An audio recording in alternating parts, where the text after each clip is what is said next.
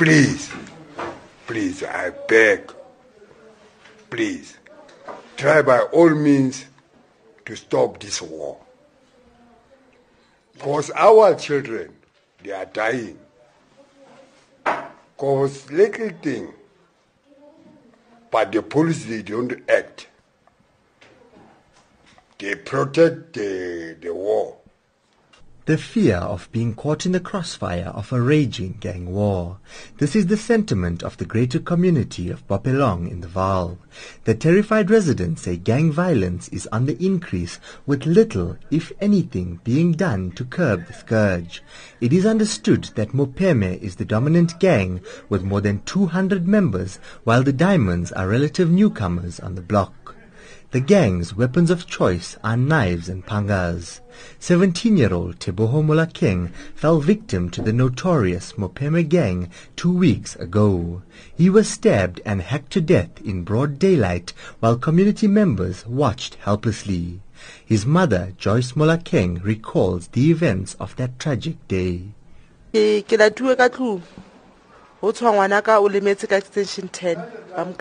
I was called from home. They said my son has been hurt. He was attacked in Extension 10. I went there where he was hiding. I found him still alive, but he was profusely bleeding and asking for help. We called for an ambulance until another lady came to our assistance. On our way, we saw the first aid car. They helped him with drips.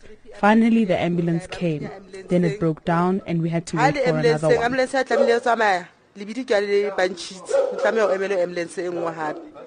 It is understood that the feud between the two gangs is over control of initiation schools in the Vaal.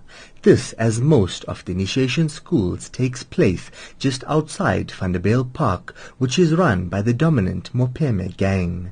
The war began as the Diamonds from Boipatong began trying to penetrate the Mopheme territory to run their initiation schools.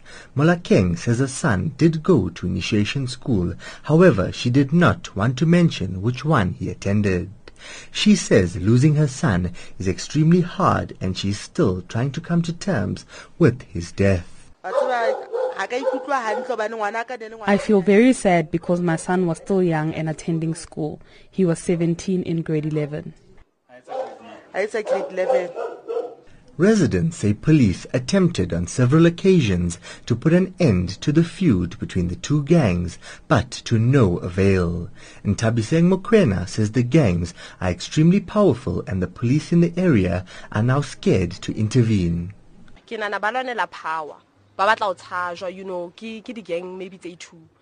I think they are fighting for power. They want to be feared. It's two groups of gangs. The other group wants to be feared more than the other. To prove their power, they had to kill, and the last man stands, and he is going to be feared. I think their bosses should sit down and resolve their differences. The police tried, but these gangs are so powerful and heavily armed. They are more powerful than the police.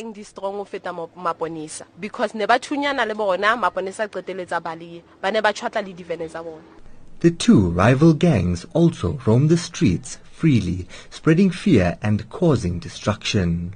On several occasions, the gangs looted shops, vandalized houses, and burnt shacks. Another resident, Mamello Tladi, says the community now fears to even walk on the streets. We are so scared. We can't even walk on the streets. We fear for our lives. We are no longer safe. With many of the youngsters being forced into gangsterism in the mountains during their initiations, the Gauteng Department of Community Safety has already closed 3 illegal initiation schools in the Vaal area.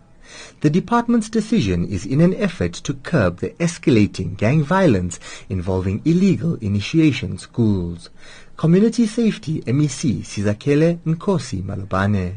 It was agreed that for this December there won't be any initiation school in the Vaal.